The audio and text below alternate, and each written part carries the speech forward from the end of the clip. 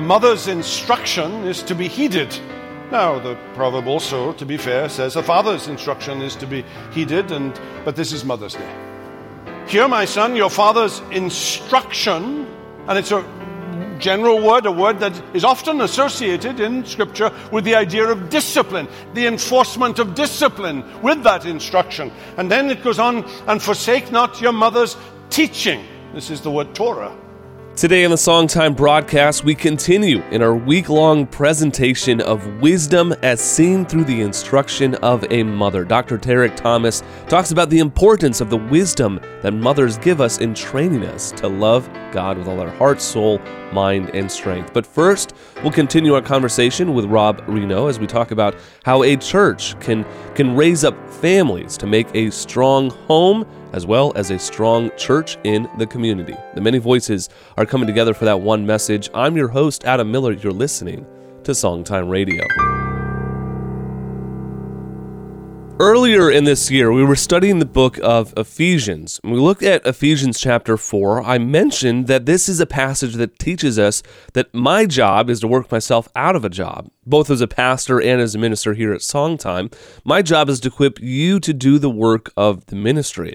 And that's why what follows chapter 4 goes right into some practical applications. So what do you think that Paul is instructing the church in Ephesus to do? But to focus in on the most crucial unit, the family, to instruct the family and the husbands to love their wives, the wives to honor their husbands, and the children to honor their parents. All of this is that first unit of the family that is so crucial to what we have in the church. A church ought to be emphasizing the importance of families, and that is what our guest is emphasizing this week. We're joined once again by Dr. Rob Rienow, who's the author of a great book called Visionary Church, How Your Church Can Strengthen Families. Rob, this is crucial. This is really what we want to do as pastors and ministry leaders. We want strong families because strong families make a strong church.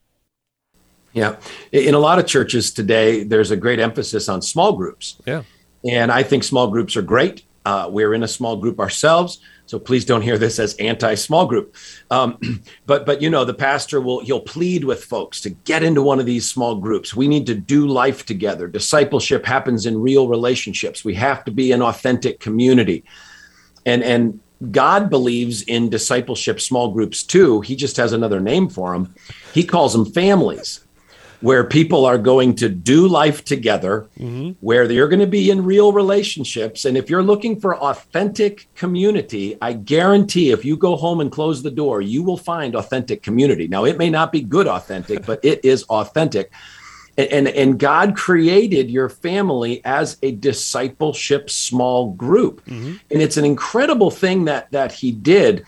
Look at this. You see, all the real junk in our hearts comes out at home.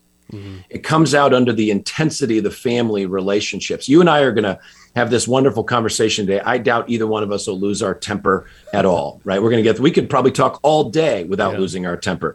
But could I get through all day at home without becoming impatient? I'll give myself 50-50 on that, right? But so God created the family where all the junk in our heart comes out with the people he created and called to love us unconditionally and stick with us. Man, it's a great plan, but we've lost that vision.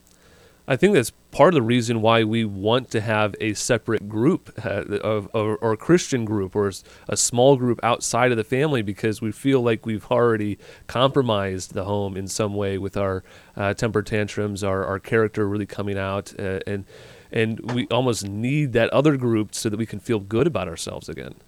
Yeah, and again, this is not anti-small group. Those small groups with our brothers and sisters in Christ can be powerful, but I think you're absolutely right. I think that God's original plan for our central discipleship small group, our family, so oftentimes is not working. It's like we're not getting the meal, so we're cramming the vitamins as best we can. Now, you mentioned that you started off as a youth pastor and youth ministry.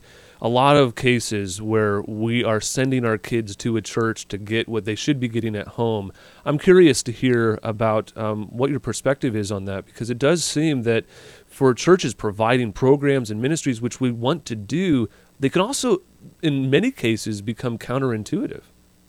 Yeah, no doubt about it. So we do live in this age, and I think we're coming out of it because of the work of the Holy Spirit here, but of delegation parenting, right? We just want to drop our kids off at the experts for them to teach them piano, basketball, Jesus, or whatever. And as a youth pastor, see, this was critical to my kind of repentance and reformation. So God convicts me that I need to be this primary spiritual shepherd of my own children. And then I'm like, oh my goodness, well, if the Bible says I'm supposed to shepherd my kids, then the Bible says all the other parents at our church are supposed to shepherd their kids. And I've been telling them to drop them off to me and I'll take care of it. Now, I never said it quite that crassly, but like you said, there's implicit things that are set up in our system. So that sent me down this journey of family ministry. What would it look like for the church to equip parents to be the primary spiritual trainers of their children in the home? Let me give you the very first thing. Now, after we spent about a year working through the theology of this at our church and talking about how to care for our own leaders, the very first thing we ever did, we did this in children's ministry. It used to be that if you picked up your third grader from Sunday school, we'd give you a piece of paper and it said, today in Sunday school, we talked about prayer. Here was the scripture. If you're a good mom or dad, you'll go home and you'll talk to your kid about these 3 questions. And I didn't say if you're a good mom or dad, but that was now implied. the spirit of that paper was so good, right? We're just trying to engage the family. The theology of the paper was terrible. Mm-hmm. The theology was the Sunday school is the primary trainer and the parent is the reinforcer. The parent picks up the scraps. Well, we're like, that's upside down and backwards. Mom and dad's supposed to be first and we're supposed to reinforce. So here's all we did. We took next week's paper and we sent it home this week. And up at the top of the paper, it said, take the lead. Next week in Sunday school, we're going to talk about prayer. Here's the scripture we're going to look at. Would you please help your child prepare for Sunday school next week by talking about these 3 questions? And then we're going to reinforce what you share with them next week at church. And it's set in motion. It's just a super simple thing, right? But parents first, church second. Parents first, church second. We've got to equip the home. Wow, that's actually remarkable and something I might have to put into practice in my own church. I really appreciate that because there is a mindset. It's called diffusion of responsibility, right? As long as somebody is picking up the slack, I don't have to. I think this affects men and fathers a little bit more than it affects mothers because mothers are a little more involved. But the reality is if we think somebody else is doing something that we don't have to do, that takes that off of our plate, we can rest a little bit on our heels, and that's not a good place to be. No, you're actually getting into something that I spend quite a bit of time in Visionary Church talking about, and I call it the lost doctrine of jurisdiction. And I know that's, fancy words, the lost doctrine of jurisdiction. You talked about, I think you used the word a fusion of kind of muddying responsibilities. And I believe the Bible gives instructions to individuals, families, churches, and governments. Like these are institutions God created, right? Individuals, families, churches, and governments. And if the wrong institution tries to do something else that one of the other institutions is called to do, things get really messed up. For instance, I had a parent tell me, we were talking about teaching your kids about sexuality. And they said, you know what, I really don't think I need to have those conversations because they're going to talk about that in the assemblies at school. And I'm like, all right. So the government now is taking over moral instruction related to sexuality for our children. How's that going? Yeah. Okay, now you lock yourself in a room with the Bible and you say, okay, we know God wants children to be taught, right? Biblical, righteous, holy sexuality. Well, who's supposed to do it? Well, in the Bible, it says parents and churches are supposed to do it, not governments. And again, this is not really it is a family issue. You think about taking care of parents in their old age. Right? Which jurisdictions are responsible to do that? Well, again, families and churches as the backup, right? Nothing in Scripture that says that governments should take money from people, right? And take care of the aged, our seniors. So ever since that happened, right? What's happening with Social Security? It's going bankrupt, keeping people in poverty. And then folks in my generation, right? With older parents, well, I don't have to think about that. Not my job. When in fact, if I'm reading my Bible right, 1 Timothy 5, I think it is my job if that need arises. We've been talking with Dr. Rob Rienow, who's the founder of Visionary Family Ministries. You can find out more information about his work and his ministries, as well as his latest book called Visionary Church, How Your Church Can Strengthen Families, by giving us a call. Give us a call. We'll tell you all of the information you need to know. It's 508-362-7070. You can also head over to our website at songtime.com. I want to mention that this weekend, Saturday, May 14th, we're going to have a special conference with Dr. Ted Tripp and his wife Margie, as well as a Christian psychologist, Dr. James Manganello, to talk about how to train up a child. It's our theme verse for this month here in Proverbs, but it also helps us to frame what we are doing to pass on our faith to the next generation. In this message from Dr. Derek Thomas, we'll talk about how a mother plays a crucial and central role in instructing the hearts and minds of her children. If you want to find out more information about the conference this weekend, head over to our website at songtime.com or give us a call, 508-362-7070. In this message now, Dr. Derek Thomas gives us some wisdom and some instruction, much of which we learned from our mothers. With remembering Mother's Day this past Sunday, this is a great message and a great reminder to get into a proverb a day in May. Here is Derek Thomas. The family is God's design. It is God's plan. We need to remind ourselves of that today on this Mother's Day. That's the first thing. This proverb recognizes family. The second thing I want to see in this proverb is that it says a mother's instruction is to be heeded. A mother's instruction is to be heeded. Now, the proverb also, to be fair, says a father's instruction is to be heeded, but this is Mother's Day. It's actually unusual in the ancient Near East, in the time in which Solomon wrote these proverbs, collected these proverbs. Many of them perhaps had a history before Solomon, and he collected them together. And it's somewhat unusual in the ancient Near East to single out mothers, women, in this fashion. Hear, my son, your father's instruction. If you go back a verse to verse 7, the fear of the Lord is the beginning of knowledge. Fools despise wisdom and instruction. Same word. So verse 8 is picking up a word that's already been used at the end of verse 7 for instruction. And it's a general word, a word that is often associated in Scripture with the idea of discipline. Instruction that involves the enforcement of discipline with that instruction. And then it goes on, and forsake not your mother's teaching. This is the word Torah.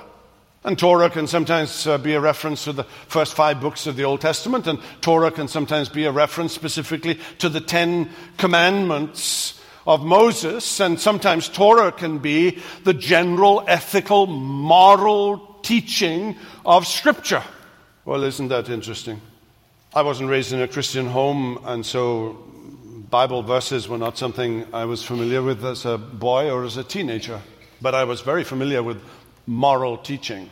And I can still, to this day, remember some of the things that my mother, and if you're watching, she's 89 years old, and this is not Mother's Day in Britain.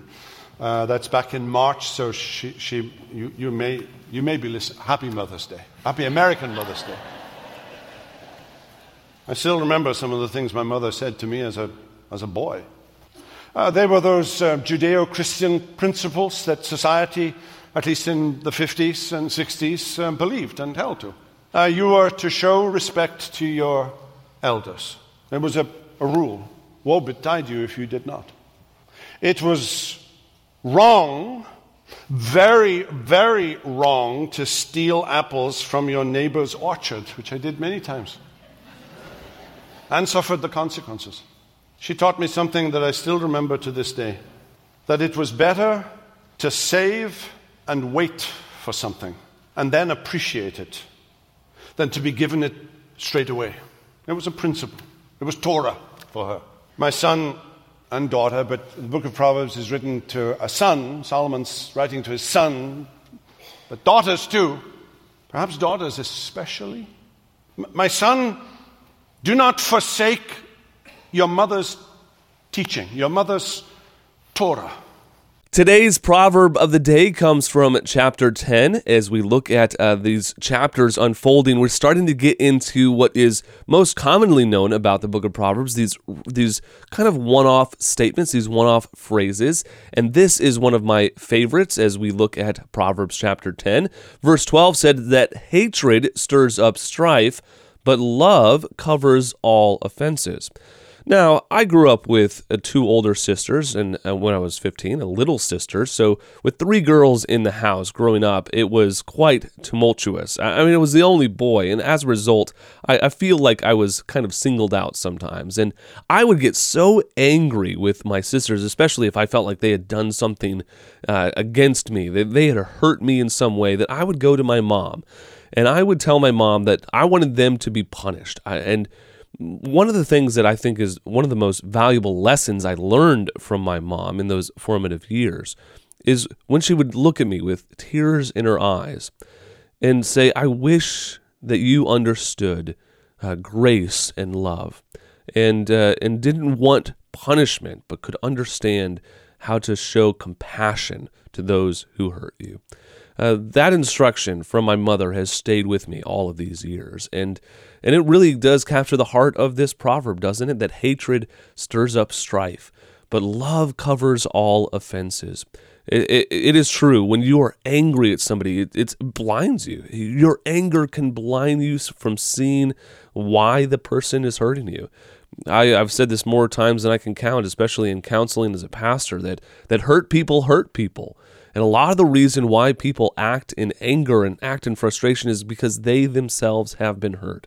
But when we realize that people are broken, people are sinners, people fall short of the glory of God, and we are just as guilty as anyone else, and we have offended God more than anyone could ever offend us, then we can take the beam out of our own eye and see clearly how to help our neighbor with this speck in their eye, because love covers all offenses. Thank goodness for the grace of God and His love for us, that He gave us His Son to die in our place, to truly cover our offenses, not to just look the other way, but to truly forgive us of our sins so that we can be made right with God. The book of Proverbs and the gospel, they go hand in hand, don't they? I hope that this encourages you, and I hope that you are following along with us in this series, A Proverb a Day in May. Write to us at Songtime Radio, P.O. Box 100, Barnstable, Massachusetts, 02630, or give us a call, 508-362-7070.